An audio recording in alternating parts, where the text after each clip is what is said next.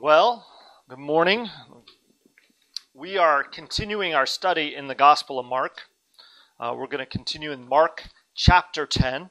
And as we continue in our study, we're moving from one domestic topic to another domestic topic. We're moving from the topic of marriage to the topic of children.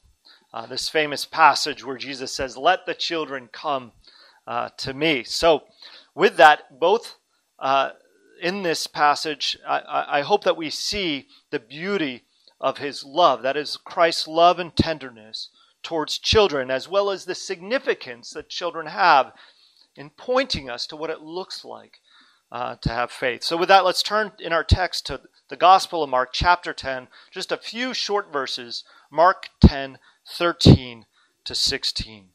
Hear God's word. "And they were bringing children to him, that he might touch them. And the disciples rebuked them. But when Jesus saw it, he was indignant and said to them, 'Let the children come to me. Do not hinder them, for to such belongs the kingdom of God. Truly I say to you, whoever does not receive the kingdom of God like a child shall not enter it.' And he took them in his arms and blessed them, laying his hands on them." The word of the Lord. Thanks be to God. Let's pray. Heavenly Father, we ask that you would help us as children, help us to understand your word, to see the love of Christ for our children and your love for us through it. We ask this in Jesus' name. Amen.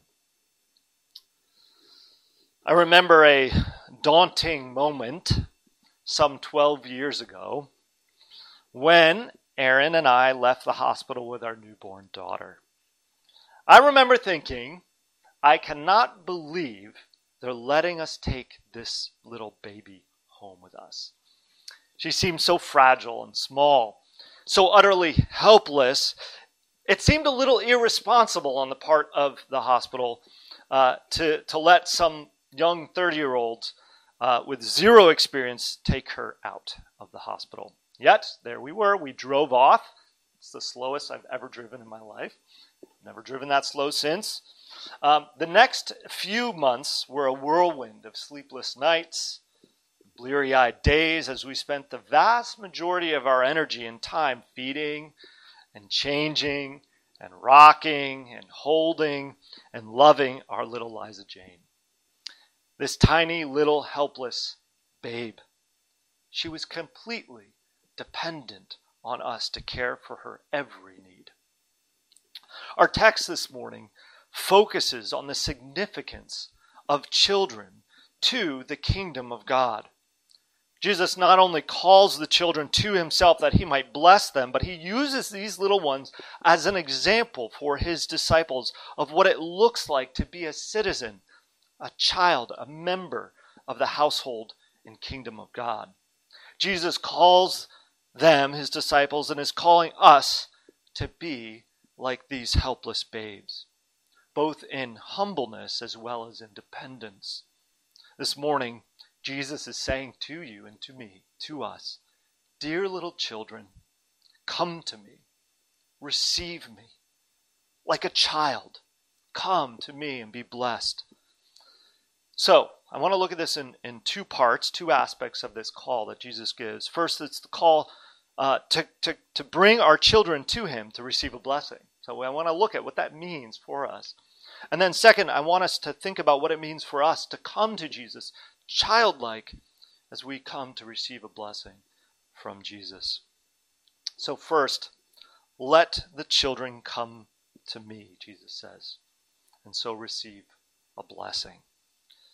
I've mentioned this before as we've studied this gospel, but children at this period in time in the Greco-Roman world were not considered significant in any sense of the word. In fact, this word paidion, or the word for child here, can be used to describe a servant or a slave. I think I've mentioned that before. And of course, Jesus isn't doing that here. He's not talking to the little children as servants or slaves. He's just calling them little children. But I just want to point that out because I think it highlights the sort of position that children had within the context of that society. There was a hierarchy, and children were at the bottom of the heap. The text says that the disciples rebuked the parents as they approached Jesus to have him bless their children. And you can kind of imagine it. They scolded the children, probably saying something like, "What are you doing bothering the Lord Jesus with such things? Go away. Can't you see that this is a nuisance to have crying children around? Our Lord has much more important things than to deal with these little children and to pander to you." It's a little shocking. If you start to put it into words, it's hard to imagine the disciples saying such harsh words to these parents. And I think we can understand the parents' desire here. You know, here was Jesus, this great rabbi, this man come from God with divine power, one whom the people were saying was maybe a great prophet, or even possibly the Messiah himself. As parents, there is nothing that will stop us from seeking our child's best. That's just sort of embedded into being a parent. We spend inordinate amounts of time and money to provide what we think will give our kids the best chance of thriving in our world. And we all have different ideas on what that is, of course. Some of us invest in academics or sports or arts or culture or experience or travel or whatever you can think of to help our children grow. We may think that it is, if we think of a little baby, we start to think, well, there's not much for them, but you can pretty much find a class for any age child, right? Rock climbing for toddlers or something like that. My 2-year-old, when she was 2, again, Liza, sorry, I'm going to use you as an example all day, wasn't quite ready to go fly fishing, but maybe I could teach her to cast, right? Then when she turned 3, we could go fly fishing. You see how much we pour into our little children to help them to grow into what we want them to be. But here in our text, the parents are bringing their kids to Jesus. Now, I don't doubt that if we lived in Galilee or Judea during the life of Jesus and the time of Jesus, that many of us would desire to bring our kids to be blessed by Jesus. It was probably something that would have been high on many people's lists. Yet I wonder, do we bring our children to Jesus now? Just as a matter of course, as a part of our life, do we bring our children to Jesus as part of the list of most important things that we want our young ones to have? We'll buy them a soccer ball at their first birthday, sign them up for ballet by the age of 3. We'll give them the best possible education and have them listening to Bach or to the Beatles or to Count Basie, in utero, mind you, to stimulate their little minds. But do we daily bring them to Jesus? Do we inculcate them with the Word? Do we bathe them with prayer and teach them to pray from their earliest years? Do we show them Jesus by our love and our service and our forgiveness? Do we walk with them as they encounter their own sin? Do we seek their forgiveness when we sin against them? Do we tell them of the Savior's love? Do we teach them to worship? And do we teach them to love God by loving God ourselves? And do we teach them to love one another as we love one another? We might be shocked by the disciples' roughness with these parents. But I want to say, I think while we might not intentionally keep our children away from Jesus, we might not have that hierarchy of the culture within the Jewish world or the Greco-Roman world.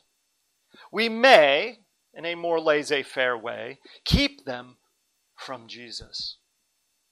Or even intentionally, because we think, very mistakenly, that it's something they will choose later in life. We don't want to force them to faith because we fear pushing them away from faith, that we keep them from Jesus. Now, obviously, there are ways that we can push them away from faith, to turn them off to it.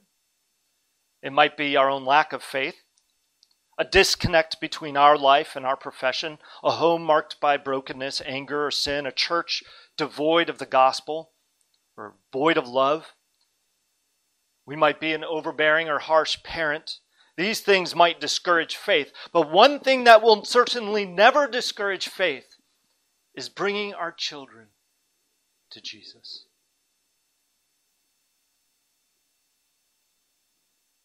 And one thing certainly will turn them away from faith, and that is failing to bring them to Jesus, not allowing them to come and receive God's blessing. The disciples were rough towards the parents, but Jesus, in turn, was rough towards the disciples. The text says that he was indignant. It's like a moral or righteous indignation. Jesus was angry because what the disciples were doing was in fact opposed to Jesus and his ministry. Not only did he love these little children, but they exemplified in their lowly position and in their dependence what it looked like to follow Jesus. And this is my second point, and really my final point. We are to come childlike to the Savior and so receive his blessing. In my studies, I was reading one of John Piper's sermons on this text, and he noted something I just would never have thought of. It didn't cross my mind.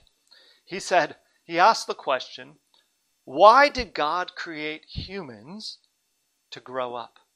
To start out like little babies and grow up.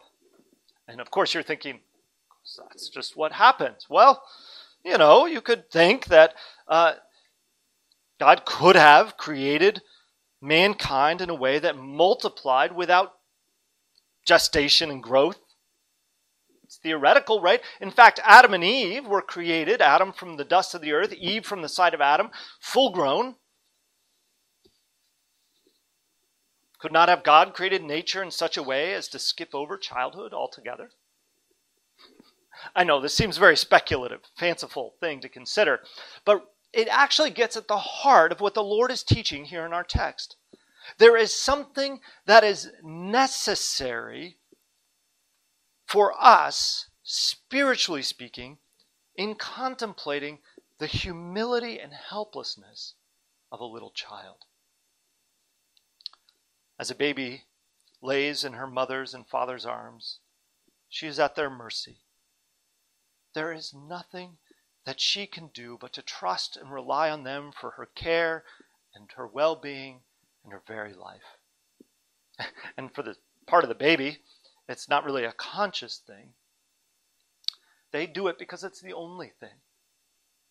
That's it. Of course, a child grows and develops. They gain more sense of self and a sense of independence. And I want to just say, it's interesting that I think it is in the exercise of independence that sin so often rears its ugly head. We see this in our children. Sorry, Liz, I'm going to do it again. Don't worry, you were little. You don't remember. But when Liza was barely able to crawl, she had a singular goal: touching wall sockets, outlets. Now, I'm sure it was born out of a sense of curiosity, but when we said no and taught her through discipline that she ought never to touch them, it only drove her curiosity further, and dare I say, rebellion and desire for independence. We would tell her sternly, no, and then discipline her, and she would turn, and she would look at us, and she would go, "Arr!" And then she would reach out for it again. Don't worry, generally speaking, she was very sweet. But it was very different when she was just a babe in her mother's arms. She was completely dependent and comforted and coddled and fed and washed and played with. She enjoyed all the blessings of being our child, deeply loved and deeply cared for. Jesus says, "Let the children come to me. Do not hinder them, for to such belongs the kingdom of God." For such. He is speaking to their quality, to their station in life, to their complete dependence. The disciples were so worried about propriety and the standing and making sure who got to sit where at the dinner table. There was all these arguments about sort of where someone was in the pecking order. And Jesus is trying to say the kingdom of God is upside down. It's the opposite. The kingdom of God is for the least, for the lowly, for the child, for the poor in spirit, for the helpless, for the sinner. And he goes on and he says it negatively. He says it in the negative. "Truly I say to you, whoever does not receive the kingdom of God like a child shall not enter it." Friends, we do not gain the kingdom of God through our independence, by our strength, according to our title or position or rank. The text immediately following this one, our text this morning, is the text about the rich young man. He comes to Jesus and he says, "What must I do to gain eternal life?" And it's a juxtaposition to this text, right? Here he says, "Let the children come to me in their weakness, in their lowliness." But there he says that it's easier for a camel to go through the eye of a needle than for a rich man to enter the kingdom of God. Position, rank, status, wealth. It's not what is necessary for us to enter the kingdom of heaven. Friends, maybe you're here this morning thinking of all the things that you've accomplished in your life, things that you think you've done to qualify yourself for eternal life. Jesus says none of that matters. You are not measured by your status. You are not measured by your righteousness or your accomplishments or your age or anything else. Jesus calls you to come to him like these little children in complete dependence, recognizing that there's nothing in you that saves you. And this is both a very terrifying thing, and yet I think it's and ultimately the most satisfying and wonderful thing in the whole world. It's terrifying because as we grow up, as we become independent adults, we work incredibly hard to prove ourselves to our parents, to our friends, to our classmates, to our coworkers, to ourselves, to our God. And we create this edifice, this beautiful wall, you might say, of strength, beautiful, polished, and we protect it and care for it so that everybody that sees it wonders at it. And so, to be reminded that in fact it is nothing, and that it does nothing for us, that's ultimately a terrifying thing. But I want to challenge you.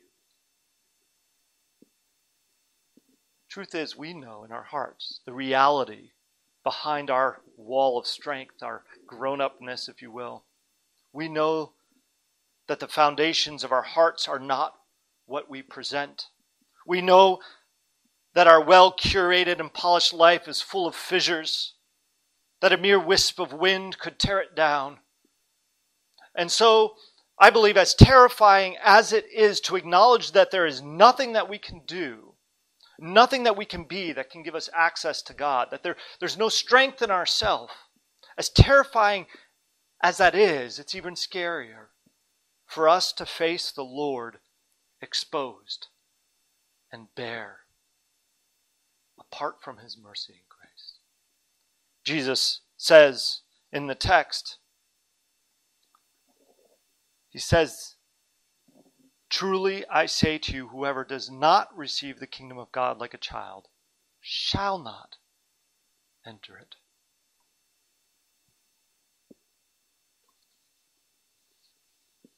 Nothing that we bring. But Christ still calls you to come. But he calls you to come as a babe. He calls you to come helpless. He calls you to come out crying to him, to fall in his arms, to let him hold you. For it is in this way that we receive eternal blessing and entrance into the kingdom of God. And this is the most satisfying and wonderful thing of all. Continue the illustration. It's like a nursed child in her mother's arms. Swaddled, held, sleeping, being rocked and loved. And this is the picture of faith. Be that helpless babe in our Savior's arms, recognizing that it is nothing that we bring to the table, right? There's nothing that little infant brings other than just being. Christ gathers those children to himself and he wraps them in his arms and he loves them and he puts his hands on them and he blesses them. And that's what he does for all of us. This is faith. Nothing. We bring nothing. And yet he gives all. Jesus takes those children and he blesses them with the blessings of heaven itself. Friends, you are called. Children, you are called. You're called to come to Jesus, to rest in him, to receive him, and in humility and dependence of a little child, you're to put your faith in him and so enjoy all the blessings of heaven. And this is the most wonderful and satisfying thing in all the world. Parents, grandparents, church members, just as you come to your Heavenly Father, as you come to your Savior, the Lord Jesus Christ, empty, poor in spirit, bring your children, your grandchildren. Bring those covenant children of the body into the loving arms of Jesus. Help them to see the wonders of a life that is dependent on Jesus, that they might grow always knowing the wondrous love of their Heavenly Father and the saving grace and arms of their loving Savior, the Lord Jesus Christ. Come to Jesus.